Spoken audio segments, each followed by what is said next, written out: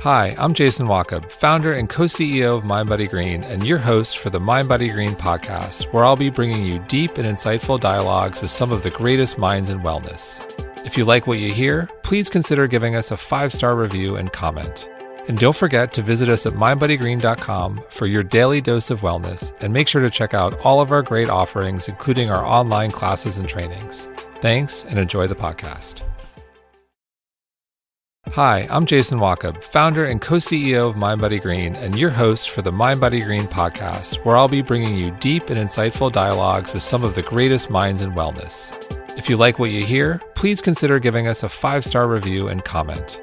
And don't forget to visit us at mindbodygreen.com for your daily dose of wellness, and make sure to check out all of our great offerings, including our online classes and trainings. Thanks, and enjoy the podcast. Hey everyone, this is Colleen Wachob, and I'm the co-founder and co-CEO of MindBodyGreen. I'll be your host for today's podcast. Alexandra Sacks, MD, is a board-certified psychiatrist who specializes in women's health through pregnancy. She focuses on the transition into motherhood and its effect on a woman's mind and body. Her work has been featured in the New York Times, Time, and NPR. Alexandra's new book, What No One Tells You, which delves into the identity shifts that mothers-to-be experience, received rave reviews, including this one from the Washington Post. From the outset, the authors break through what they call the bliss myth, the fiction that motherhood is all joy all the time. In the process, What No One Tells You makes room for something better, acknowledging the complexity and reality of motherhood. Alexandra, welcome to the podcast. Thank you for having me. So you are a reproductive psychiatrist. How did you get involved in this field? Yeah, so reproductive psychiatry is a field that was developed to answer the question, can I stay on my Prozac during pregnancy? It's a huge question because antidepressants are of the most commonly prescribed medications to women of reproductive age, but the general psychiatry community and OBGYN community didn't have answers for patients who were asking this pretty fundamental question, and so would generally advise people to go off medication because I think spirit being, it's not FDA approved, number one, and unlike maybe advising someone to stay on their antidepressants or their diabetes medicine, also not studied by the FDA in pregnancy, right, because we don't study any drugs in pregnant women, those conditions were seen as the medication was essential for wellness, and there was this tradition of not viewing antidepressants that way. And so this was born in the field of reproductive psychiatry. It was a community of psychiatrists who were my teachers, really the generation before me started, were really kind of like, we have to answer this question. You know, women were dying of postpartum depression. Women were terminating pregnancies. Women were coming in feeling like they had to choose between their mental wellness and having a safe pregnancy, and the incredible guilt around that to add to just the regular stigma of depression that we have. So this field was born mostly out of literature out of Europe, because mostly in the Scandinavian countries, they just have tremendous databases of any medication that's prescribed. Right. So they had actually quite reassuring data for tens and then hundreds of thousands of women who had, in fact, taken antidepressants in pregnancy and not seen dangerous outcomes in the babies. In fact, literature has shown since then that there actually are some medical contraindications to going off of your medication if you really need it, because untreated depression and anxiety in pregnancy can be associated with things like preterm labor, low birth weight. So even aside from a woman's quality of life and mental health, there are important outcomes for the baby to treat depression. So I entered a field that was born out of this tradition and worked with women who had coming in with postpartum depression. Some had never been treated for depression, so we were evaluating them for that treatment and questions like Prozac and breastfeeding, right? Mm-hmm. And then other people who were coming in before planning a pregnancy with a history of depression on their medicine. And then some people already pregnant. What should I do? Panic, right? So I was immersed in this and the literature, which is really interesting because it's a risk-benefit analysis for every patient, and was studying this at Cornell and then Columbia. And I come into medicine with a background that is kind of like meandered throughout the humanities and journalism, and I'm very interested in culture. And I became interested. I mean, part of why I was gravitating towards this field of reproductive psychiatry was that I was an intersection of feminism and medicine. Yep. And there were amazing women doctors who were teaching me, and the climate of being in a female-centered medical educational group was actually really wonderful. Just the climate of being a student in the reproductive psychiatry community and at the conferences. But also just thinking about how is this experience of pregnancy itself, of the emotional transition, how is this informed by being a woman in our culture, and what are we talking about and what are we not talking about outside of the realm of mental illness? Because I started seeing, it was really great, this momentum to increase conversation about postpartum depression, hearing it more and more, influential celebrities coming out and reducing shame, saying, I was treated for this, very important. Yeah. But I think there were also people who were coming out in the public space and saying things that actually really confused me as a psychiatrist, because they were like, I had a really tough time. It was really difficult. It wasn't fun at all. And, some people would describe depression that way.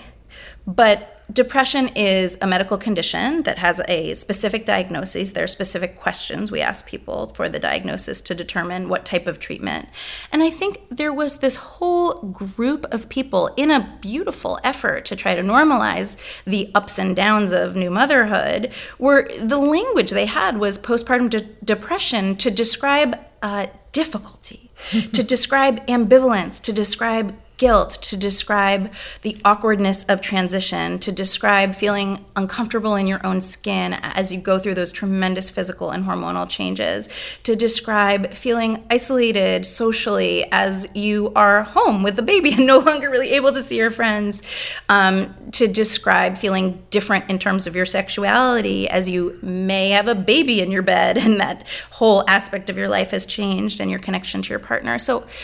So many human changes when people were coming in to be evaluated for postpartum depression. There was this whole group of people, and I think I was just observing it kind of in the media and these conversations, where what they were describing was the transition.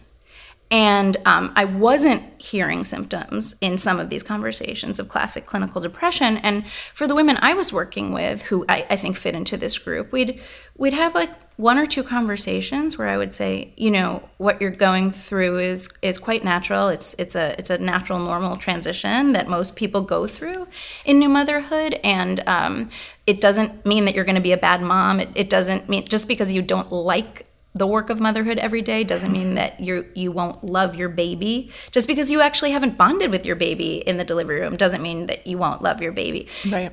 So this reassurance was incredibly relieving for people who actually chose not to come back because they didn't need more therapy, they didn't need antidepressants, they felt better from that very brief, what we call psychoeducation, normalizing. And I realized, being someone who was interested in kind of using my interest in writing and speaking and communication on a public health level, I realized this was extremely misunderstood in our culture, and that rather than kind of having these individual conversations that reassured people, I wanted to find a way to teach about this on a larger scale. And it's been a really wonderful, rewarding, and incredibly moving experience to pull a term that was coined in 1973 by a medical anthropologist. Her name is Dana Raphael, and she's associated also with coming up with the term doula from my research. So she was quite ahead of her time. And so she is actually the first person in that academic literature to use the word matrescence. And it's a word that I've been using to really capture what this transition is, because I think it is a cultural analogy that we understand because it's mapped off the word adolescence. Sure. And we know that adolescence, due to physical, hormonal, and social emotional change, is an incredibly rocky, awkward time. But we also understand that depression is a separate thing that can hit an adolescent, right? But when a teenager is feeling moody, is feeling like they don't feel in control fully, and maybe are struggling with their self-esteem, and all sorts of different moments of self-doubt and self-questioning, and am I alone? Is this normal? I think a lot of new moms are going through that, and so I think it's a beautiful term. It's hard to remember, and maybe we can come up with something that's a little bit more user friendly. But I think it's really been helpful for me because of the analogy to adolescence and to just normalize that this is a profound transition. For some people, the most challenging transition of your life to become a mother, physical, emotional, social, all the different ways. It's just a profound role change in our culture, in the way people relate to you, and in a responsibility that when you're a mom, the responsibility does not go away. It's a permanent level of responsibility. So the role change is quite sudden and profound. And that's pretty scary. And so people need to talk about it, and they need community, and they need permission. I think we have a whole cultural trope, and I think this is very much related to all of our histories, what we carry from our past. There's a cultural trope about a bad mother, like the evil stepmother, the cold, rejecting. Yeah. I think that people have images of that in their mind when they admit to the negative feelings they're having. And I think part of what I try to do in the normalizing of this stuff is to just get away from the model of the perfect mom, earth mother, all nurturing, loves to give. It's like, I was born to do this, versus the bad mother, this evil, gonna mess up my kid, we all are connected to the wounds from our childhood, and the last thing we want to do is pass those things on. Right. So I think I'm also trying to get away from that binary and just normalize ambivalence for women in general. The gray. The gray.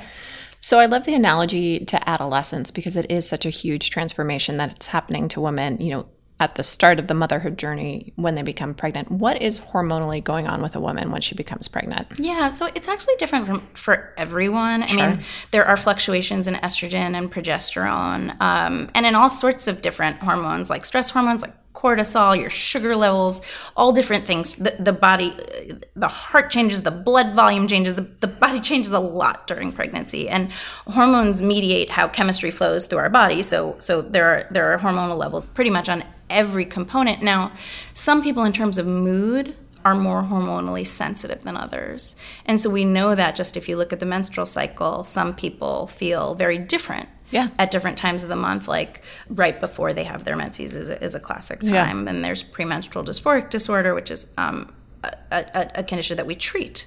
So there are people who are more hormonally sensitive than others. A clue is actually how you feel around your period, maybe how you're going to feel around the hormonal transitions of pregnancy and postpartum, but and that may be predictive of menopause too. But basically the most important thing to understand is that it's not about the level of the hormone. It's not like some people have more estrogen than others. It's about how sensitive you are to the changes, the fluctuation. Right. So some people are just very sensitive to those dramatic transitions, and they're are dramatic transitions, mostly in the postpartum. I mean, there are transitions during pregnancy, but they're more gradual. In the postpartum, it's a very sudden shift when the placenta, which is the main hormone conducting, regulating, when that comes out, people have described feeling like falling off a cliff. Wow. And I think that the baby blues, which is different from postpartum depression, and different from matrescence, is a hormonally mediated condition that over 80% of women experience, goes away on its own. We don't think of it as a psychiatric condition, but it is a common thing, which is, we've thought of it as a hormonal adjustment, right? That most women actually statistically may feel more emotionally sensitive and overwhelmed. Now, you are facing your first hours and days of having a newborn, but really we think that the hormonal shift is a big part of this. And, it's hard to sort out in the literature, sleep deprivation and things like that. But those 2 weeks after delivery is the most dramatic hormonal shift. And we don't really know exactly how hormones affect the brain in terms of what causes postpartum postpartum depression. That I wish I had an answer about, like, well, when your estrogen changes in this way, if you have this gene, we don't know that yet. But part of that is because science hasn't really invested enough funding in studying women's mental health. Right. So there needs to be more research into the female brain and how hormones impact women, and then studies that really try to parse out the psychosocial components that are a part of motherhood too. So I love this idea of the gray and delving more into the psycho components of it. And something you bring up in your book is that many women, when they become pregnant, even if it's a baby they've been trying for years and they desperately want, they don't feel joy. Yeah. Why is that? I mean, joy is such an interesting emotion, right? Like, when I imagine the word joy, I think of ease, of rightness in the world, of comfort. I mean, it's not that comfortable to take care of a newborn. It's really hard. And so things like being sleep deprived and things like not having peace and quiet to prepare your own meal and eat it, those are unpleasant experiences. Those are scary experiences. If you like have to go to the bathroom and you don't know if it's okay to leave your baby crying alone, it's scary. These are moments of taking care of incredibly needy creatures. You know, this is an interesting thing to me in terms of anthropology. As humans, we deliver our babies kind of too soon. Right? And I think the chimpanzee... Hence the fourth trimester. Yeah, and it's probably even longer. Like, I think for a human to be as independent as a baby chimpanzee, we would need to carry babies for 18 months. And don't elephants have a super long gestation period? Yeah. So there are. I'm not caught up on my elephant baby literature, but I know that baby horses can walk. Wow. Baby ducks can feed themselves. So, you know, it's tremendous amount of work to take care of a baby, to keep a baby alive.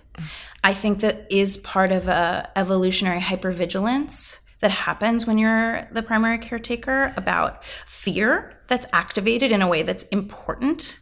That for some people switches on the switch of anxiety that can become outsized, right, and turn into an anxiety disorder. And so much of postpartum depression actually is anxiety. Those two conditions overlap so much so that we now use the term PMAD, perinatal mood and anxiety disorder, as an umbrella term when we're talking about these conditions. But you know, joy describes, I think, things being in equilibrium and in control. And this is just a more demanding experience to take care of a newborn. And I think change is stressful for people. You know, some people feel joy on their wedding day, but some people feel like disappointed that the flowers didn't turn out, or anxious, or like cold feet, or, you know, disappointed that their mom is not giving them the type of attention that they want. Like, joy maps into all of our expectations and fantasies. Yeah. And so I think when people aren't, quote, feeling joy in new motherhood, I think that, you know, there's a million different things that could mean, including depression. But I think a lot of the times it means it's not what I thought it would be. Yeah. And I think we have really loaded fantasies about what it will feel like to be a mother. And I think that is charged by so many different things in our culture, but also our own experiences as children, remembering that warmth, wanting to reconnect with that, having fantasies of the warmth we didn't get, having fantasies of repairing that, you know, and intimacy and meaning and all these things that I think people do get from the motherhood experience. Sure. But it just like isn't handed to you on a silver platter. Right. And I think it comes with a lot of ambivalence and hard work. Yeah. So it's just not easy. And I think that's why most people don't experience sheer, pure, uncomplicated joy. Though some people who I talk to about their motherhood transition say, best day of my life, changed me in this way where I felt like there was the thing that was missing had arrived, things clicked. Like, there are people who describe their entry into motherhood that way too. Absolutely. And while every trimester in pregnancy has its stressors, I think there's a lot going on in the first trimester that's extremely stressful, whether it's the increased risk of miscarriage, there's a lot of testing that goes on. Yeah. How does someone know if they are just worried about the baby or if it crosses a line where they need to seek help and it's something much deeper. Yeah, I mean, I always say when in doubt, ask your doctor, because the worst thing that can happen is someone will tell you, will reassure you. Now, reassurance can often cross the line to dismissal, right? And we don't spend enough time talking to patients, right? And I think the most important thing for us as physicians and all different practitioners, I think the midwife community is much better at this, is to listen to how people are feeling, how they're doing, and take more time with patients. And I think, for us as clinicians, it's obvious. So the things that are obvious to us in terms of anxiety and worry are when those concerns are interfering with your functioning. Yeah. So when you're up at night worrying and not able to sleep, even if you're tired, right, that's a symptom, that's a clinical symptom of anxiety. That's different from being very nervous the day that you're going in for your amnio because something might be wrong. That is a and there's a large needle going into your body. Yeah, I mean, that's a rational response to that experience. Yeah. But if you're unable to eat because you're preoccupied with those thoughts, if you're unable to sleep, if you just stop enjoying the things that you normally enjoy. People often spend more time at home. They don't want to be around other people. They don't want to do the things that might otherwise be fun for them because they really can't get out of their head. Yeah. So essentially when your mood and worries interfere with your functioning is when we need to talk about and treat a mood and anxiety disorder. But, these things are very, very complicated, going back to the gray. And, sometimes when people are worried, it can turn the corner into an anxiety disorder. And so I would love for people to be seen sooner rather than later to be evaluated. But we just have a problem in our culture about access to care for affordable talk therapy. Yeah. So, it's a real issue in terms of, it's just not so simple to say, well, like everyone should just have a meeting with a therapist. I mean, that would be my dream. Of course. But it's just the best healthcare out there. Our culture is far, far from that. And I think a beginning step is to have more time and more encounters with any doctor, any practitioner. So, whether it's a postpartum doula or this increase of going from the 6-week postpartum visit to now it's recommended to go 4-week. And I want to go back to something you were talking about in the introduction, because I think there's so much confusing advice given out to women who are depressed while they're pregnant. What is the latest research around antidepressants, and if someone needs to do something deeper than talk therapy? In terms of safety and pregnancy? Yeah. So for everyone, it's so confusing to navigate. Yeah, everyone we do an individual risk-benefit analysis, so I can't describe for everyone what the risks and benefits are. But we just know that for many people, there are real negative health outcomes for untreated depression for both the mom and the baby. So I think it's more helpful to just frame it that way, that you're not choosing between your health and the baby's health, that for some people, depending on the severity of their illness, going off of your medications actually can raise your risk of unhealthy outcomes in your pregnancy. There are like, I guess, some general things that may be helpful to reassure people about is that there are lots of different antidepressants, so I can't make generalizations, but for some of the most common ones, Zoloft is an antidepressant that is commonly prescribed to pregnant women these days. In terms of people being afraid of birth defects, congenital anomalies, that risk does not change from the general population. We don't see an increased risk in birth defects on a larger clinical level. So that's, I think, there are medications where there are risks of heart defects, of things like that going wrong.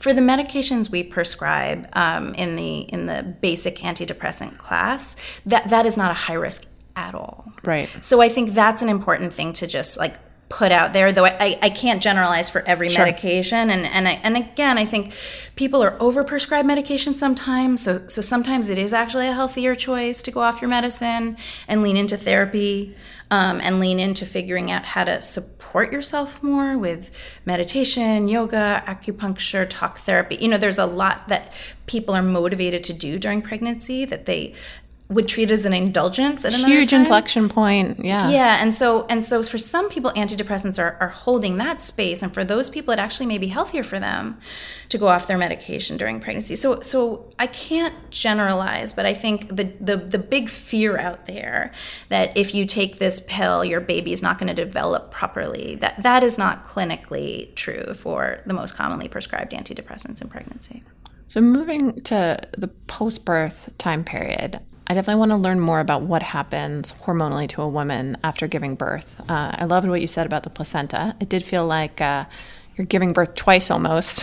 Yeah. Push out the baby and then you push out the placenta. But what is happening hormonally there? Yeah, it's just a tremendous shift, and it's different for every woman. Your estrogen and progesterone levels are decreasing. So, but you're also losing a ton of fluid. So it's just a huge adjustment. I don't have a more specific description than that because I think every woman's body is different in terms of their hormone levels, and to do a study where you would be able to screen out the other confounders, things like how much sleep the person is getting, are they breastfeeding, which impacts hormone levels, like how big was the baby, what was their insulin level during pregnancy, like did they have anesthesia from a C-section? I mean, these things are not easy to study and not top of the list as far as what we need to learn first and foremost to improve OB/GYN care. But yeah, we need to study more about hormones in the female brain. What's going on with oxytocin? So oxytocin is a bonding hormone. It's secreted at many different times in the body. It's secreted around skin-to-skin contact around orgasm and sex. It's secreted around skin-to-skin contact with holding a baby and with hugging, with all different types of like human connection. And it's secreted during breastfeeding. So it's a hormone that is related to that feeling of human connection, and it does increase also during pregnancy and in that immediate postpartum period around labor and delivery. So what are some of the things we can do to support the mental health of new mothers? I mean, I think decrease social isolation. I think it's very easy to get isolated as a new mom. It's hard to travel around the world with a newborn, and we in our culture don't have subsidized supports like they do in some other countries where there's a postpartum doula that comes, and that's part of standard practice. We don't have the 40 days of confinement. Exactly. We don't have mandated paid maternity and paternity leave. So I think at a larger systemic level, we could support moms, make it easier for them to take care of their babies by giving more structural support, government subsidized support for women to take care of themselves and their babies, to be able to afford to stay home and take care of their babies or have help. We don't support families around that at all. And in our culture, where the movement has been away from intergenerations living in the same village, where there used to be the grandmother coming in to help, our culture is in urban centers is trending away from that. So women and families are quite isolated when they deliver babies. So I think offer interaction, It could be texting your friend, it could be dropping off food, it could be saying, do you want to visit, even if it's for 5 minutes? And it could be like when someone doesn't respond because they're a new mom and they're too busy, not taking it personally, right, and continuing to offer that, So I think staying connected to each other is, I would say, at the top of the list of what we can do. And that seems to apply whether they have carried the baby or not, or whether they have adopted the baby. That's just good advice to really help mothers out. Absolutely. I mean, even if they're not experiencing that same roller coster of emotions from a hormonal standpoint. Yeah, but a lot of this hormonal literature is actually similar for people who have adopted babies. So we see oxytocin levels change from skin to skin contact. We see that with dads. That has been studied. So sleep deprivation causes cortisol, stress hormones to shift. So you don't have to deliver the baby to be going through all of those fluctuations in terms of you're home, you're up every 2 hours, you're vigilant, right? Because they're very fragile. And that changes your hormones and that changes your brain. So there is a specific experience to being physically pregnant and then in physical recovery in the postpartum. But then the experience of taking care of a newborn is its own thing that has certain neurochemistry that's not dependent on delivering a baby. So yeah, I think it's really about trying to fill in the gaps in our culture that are causing women to become so isolated. And I'm trying to do that just on a kind of wider level on social media. I have an Instagram community, which is like Motherhood Unfiltered. That's the spirit behind it, is to just have permission to put things out there that are around the difficulties, and to hear from other women that they went through that. And then with their second child, it was easier because they learned, to feel reassured. So there are all different ways to form community, but I think taking a risk in sharing some of the challenging moments that you've had, either in your fertility journey or in your pregnancy or in your postpartum or in your relationship. These things are very private, and different people feel reassured by creating community around them than others. But I think we do a lot of pretending in our culture, and I think that... Especially on Instagram. Yes, but it's like...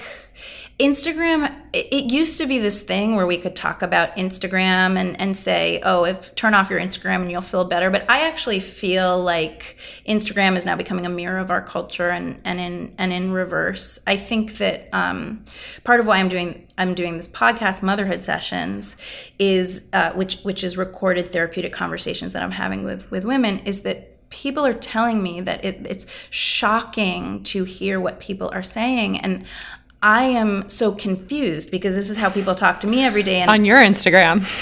No, in my office. This is what I do for a living. I talk to people about the things they struggle with, and I realize, like, I'm so spoiled as a psychiatrist to have access to these extraordinary stories that people tell me, and to have colleagues who are sort of have a similar ethos. But so many people are, I think, raised, and I think it's being reinforced in our culture to... I don't know, communicate different specific emotions than the actual reality of the complexity of what they're going through. And I think, we were talking before we started about authenticity, authenticity is now really confusing to me, because there are certain forms of authenticity that are sort of like curated on social media. Curated authenticity. Yeah, and that's like a new pressure that people have to be I'm so real.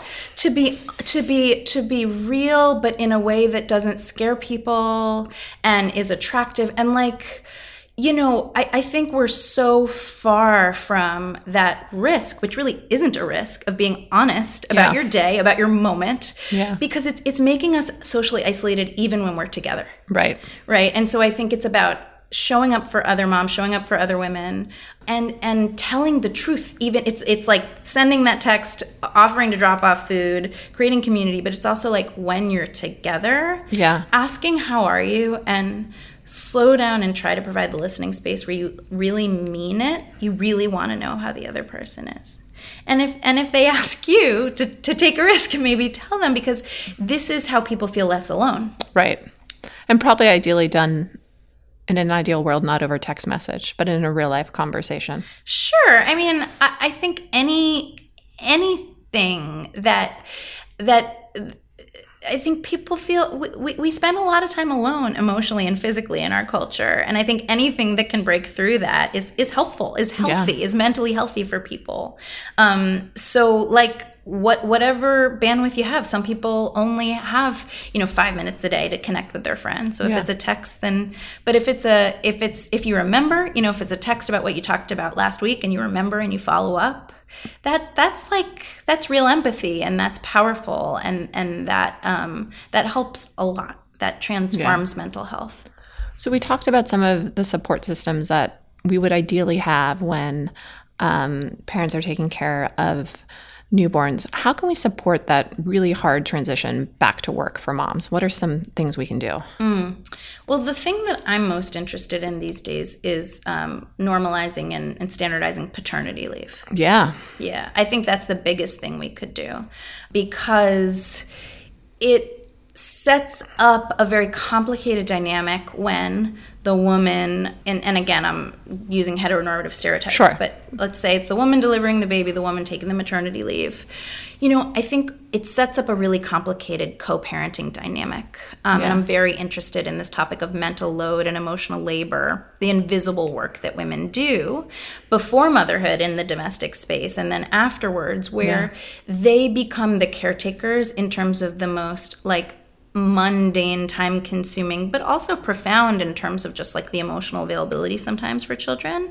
I think that is set up for a lot of people in the maternity leave. Right. Because they're the ones doing the diaper changes for more hours. They're the ones following the sleep schedule. They're the ones kind of learning about their baby's temperament because they spend more hours home with the baby. Yeah. And I think for so many fathers who want to step in and be more hands-on with care and take off some of the burden on their partners, and who don't want to be resented and yelled at, and I think there's this experience of partners offering to help, but quote, not doing it right. And I think that's because they haven't had those 10,000 hours to become good at taking care of the child. Malcolm Gladwell. Yeah. So I think that we need to set up a dynamic in homes where women are not the only people responsible taking care of the child. And I think the best way to do that on a social structural level is to have the mom be home with the baby and the dad be home with the baby. And I don't know if it's in shifts. I don't know if it's together. Again, we're very far from that because we don't have mandated paid maternity leave in our country. Right. So to argue for paternity leave is a whole other thing. But I think to facilitate going back to work for women, we have to look at why men in the workforce are not also taking care of babies. Right. And I think this is a huge issue in companies, for example, when there's the motherhood penalty and all these things that they've looked at as far as, professional trajectory and sort of being penalized in terms of promotion and earning power that is seen in the data for women after having children at certain age groups and certain corporate structures. But I think that when women are pregnant, and it's such a complicated thing at work because it's visible, right? So your boss knows, people make assumptions. They make assumptions that you're going to be less available and that you're going to have to leave earlier and that your mind's going to be on other things. And while all that may be true, because it's hard to take care of a newborn, they should be making those same assumptions about new fathers. Yeah. And so I think to support women, we have to stop penalizing women in the workplace too, right? And just kind of equalize it's demanding to become a parent. It is distracting in terms of work-life balance, but the load should not only be on women in our culture if we're trying to take the woman worker seriously in this day and age. And we're living in a world where we tell mothers and fathers, partners of all sorts, that, we can have it all. We can have the great career. We can be amazing parents. We can be at all the soccer games and do everything we want to do. What challenges does that create? I mean, do you really feel that people think that? I think people are being told that. By whom? Where? Let's talk about that. Let's talk about that fantasy and where we're seeing it and who's saying it and why they're saying it. Oh, it's a real thing. I'm not saying I agree with this in any way, shape, or form, but as someone who, recently had her second child, I definitely see that in a lot of media. And I don't think it sets anyone up for realistic expectations. Like a character on a TV show who's going to the soccer game while she's on her BlackBerry and running the world. Yeah, and we talked a little bit about Instagram, and I was prying there because I think it's one of the media that you have to be really thoughtful about, because if you follow the wrong accounts, you can think, well, these people seem to have it all. I tend to practice something along the lines of Cal Newport's philosophy around digital minimalism. So I'm pretty thoughtful about, the accounts I follow. Nice. But it's a huge trap. Yeah. You can, start thinking that you're not doing enough. And I see it on Instagram. Yeah, I think it's true globally, and I think this relates to what I was talking about before about our confusing relationship with authenticity. Because I don't think you can do it all before having kids. People need to sleep. People get in bad moods. People make unhealthy food choices. That's called being human. And I think in our culture, this sort of fantasy about the kind of superhero, this thing about being so strong. I think it's an anti-vulnerability model, and I don't think it's human. And I think because we're emotional creatures, we are day to day is going to be a fluctuation. Like, the yoga community says, see how you feel on the mat today. Yep. See what your body is like today. And that's true for every stage of life. And it's certainly true for motherhood in a culture that really has very limited social supports for women, and where it's an interesting time where there are cultural messages that women can do everything men can do in the workplace. But there aren't social supports that are equal for women and men around parenthood. So even just looking at, if you're told as a young woman in college that you could be a CEO if you want to, but when you're approaching your, learning about your biological clock and making these decisions, and I hate that terminology. Yeah. It's very fatalistic. Yeah, it's scary. Yeah, it's even not just an example of how we can exactly change the way in which we talk about those things. That's my next frontier.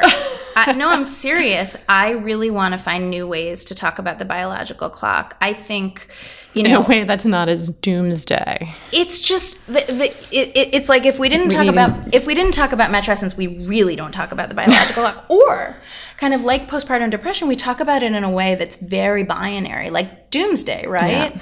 Yeah. And it's super complicated. And I think it's an example of how we're at an uncomfortable point in our culture where, in whatever wave of feminism we are, a fourth wave, fifth wave, it's really hard to talk about the differences between men and women in a way that feels safe and politically correct. But to talk about motherhood in the workplace, it's interesting. I spoke at Airbnb. I've interfaced with some companies around these conversations about maternity leave. And, it's interesting. There's a real ambivalence, I think, for corporate structures to set up a talk around the transition to motherhood, because it's thought of as something that doesn't relate to the workspace. So I think we're still, this is changing, but I think it's still viewed as unserious, not focused on the work if you're talking about your family life. Right. So we need to create more safety to have more of an integrated conversations about work-life balance for the American worker. And I think the way to do that is to include men in the conversation. Yeah, and I think the conversation has to expand so much more beyond, the first 3-6 months, a year. Yeah.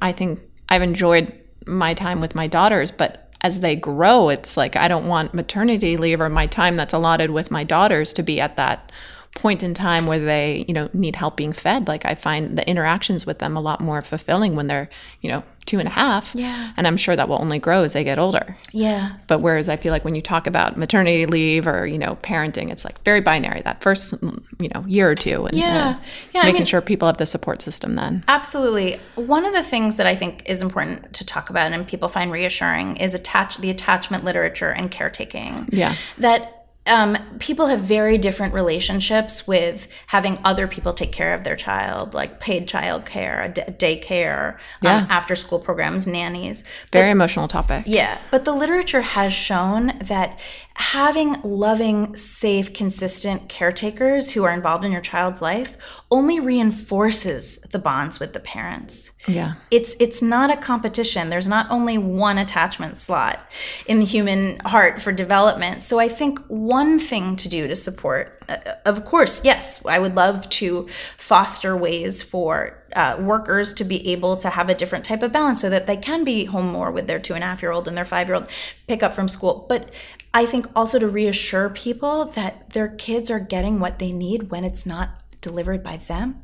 Yeah. And that the different parts of who they are, the part of them that is at work, that has to be at work, that wants to be at work, is not depriving their child necessarily of a mother. You're a mother in their mind when you're not there, if you have a healthy attachment, and then you're a mother in the tactile bonding experience when you are there. But it's bonding and attachment is not about quantity, it's about quality, and it's about safety and consistency of love. And when that's provided by grandma and the teacher and the daycare person, the people who truly are safe and consistent and loving with the child, it makes the child feel safe and loved. Yeah. And it's like one attachment positive attachment experience that gets reinforced. So that's been studied from the kibbutz literature in Israel, where there are models that were like community raising of children. Right. And so there are interesting studies there about how that did not interfere with attachment with the mom. That same topic was explored in a recent book I read about, and it evaluated daycare versus nannies, and no difference in terms of outcome on child. It was the biggest factor was it a loving environment wherever they were, and safe. Yeah, I mean, the things that we know that kids need: structure, attention, right? There's they need a lot, but I have such different ways of talking to people. I sort of change the analogies I use, but without, I guess sometimes the way I talk about it is like, it doesn't have to come from you. And I think sometimes that's like, moms don't like hearing that, but like, your baby can have a great experience being fed by someone else. Yeah. Who's good at feeding them and who gives them the attention they need. And they're not focused on you not being there. Now, that's different in different forms of transitions of separation anxiety and all these things. But I think, it's relieving, and it's kind of like humbling a little bit that like, my baby's okay without me. But I think it can take. But I do it better, right? Yeah, I mean, there's nothing that replaces the primary attachment, right? Yeah. But it's just that when children feel safe and loved and cared for, they feel good. Yeah, and that's the message. That's a good one. You've said that you haven't met a mom who wasn't motivated to be the best mom they could be, but that every mother only has to be good enough. So can you elaborate on why we should be striving for good enough? Because perfect is not an option. We're not perfect as humans, and this goes back to the super mom. I imagine this is super hard for high-achieving women to get their heads around. I guess, but it's like, if you haven't learned it before new parenthood, I mean, you haven't been paying attention to your life, because your romantic relationship is surely not perfect. Your relationship with your body and your body comfort and your body acceptance is surely not perfect. Like, we don't get perfection in our human relationships. Now, maybe like you can set aside a time of a mile that you want to beat, but like there are things that we can measure that make us feel good. But human relationships, our relationships with ourselves and our relationships with others, there is no option for perfect, because it's constantly in flux. So no one wants to let down their child. Right. And no one wants to let down their image in their mind of being the best mom they can be. And so much of that, I think, is about speaking to your own past and repairing what you didn't get from your mom and repeating what you did. That's good. There's a lot of pressure, right? Yeah. Because you've never done it before. But I think that just because you have these models and these positive things that you're leaning towards, it doesn't mean that you're going to have the opportunity to achieve them with perfection. It's not just that you're human, it's that your baby's human. So even if you have the perfect sleep plan, your baby may not be a good sleeper. And that's because your baby isn't a human being. It's like animal. Yeah. It has its own biology. It has its own temperament. This is separate from you, and it's not controllable. It's a human being. Just like your romantic relationship is not controllable. Yeah. Right? So to strive for perfection is to deny that it's a human relationship, and that it's not only that you're human and you can't always do everything you want in full control. It's that you can't control another human being, and that healthy relationships are really about the give and take and responding to the cues, seeing, okay, that my baby is this type of sleeper. If I try this, how do they respond? Yeah. It's like, just like in other relationships, it's a daily learning process, and that's humbling, but you don't walk in knowing what's going to work necessarily. So a lot of our conversation has focused on new mothers. Does this push and pull that we've talked about get easier down the road after the postpartum period, after the breastfeeding period, or is there always this tension? I mean, I don't know. What do you think? I don't know. I'm only 2.5 years in. I mean, I think it changes. Yeah. I think it changes. I think the challenges of figuring out how to take care of yourself and take care of other people in your life, especially your children, is going to be a push and pull. Because you can't necessarily do both at once. Yeah. So I think it changes. I think it's different for each woman. I think, listen, the physiologic demands of taking care of a newborn get easier. Babies sleep through the night. You're not as sleep deprived. Babies become more independent. You're less worried about their actual like medical stability because you know, at a certain age when you see your child is like knows not to put everything in their mouth, it's like, okay, that's different from when they thought they should. So things like that get easier in terms of your being able to go back to your equilibrium of being someone who can sleep and eat and not be so hypervigilant about safety. But then new challenges arise. And I think it's different for every parent. It's different depending on the kid. It's different depending on what, you know, some people do great with babies and really struggle with teenagers. It's just... Oh, sure. Yeah. I think the emotional complexity that comes with, you know, things like bullying, dealing with a learning disability, like... A lot of big challenges as kids grow. Yeah.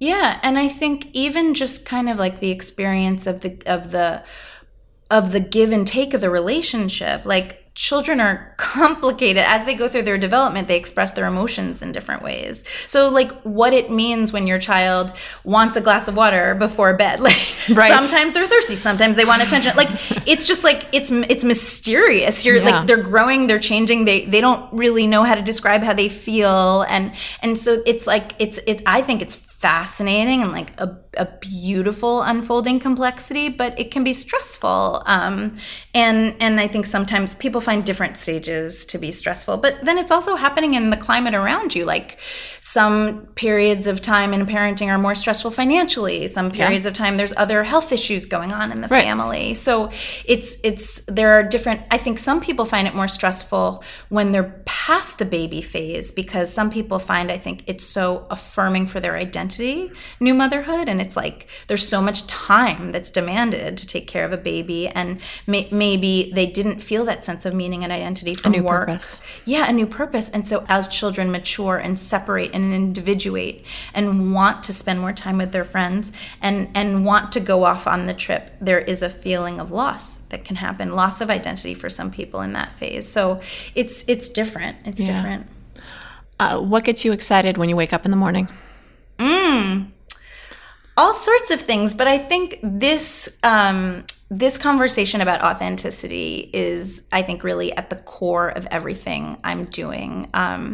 Being someone who is able to have these beautiful conversations with people about their real lives and to experience that form of human connection and learn about people every day. I find that fascinating. I find it incredibly inspiring as an emotional person myself. And it's been such a privilege to have platforms like being on your podcast, to be able to inspire people to do the same in their own lives, to share their stories, to connect. That is my training as a mental health professional. That's what I've been taught to do, and there is such a tremendous need in our culture right now, and it's extremely gratifying to be a part of trying to bridge that gap. What keeps you up at night?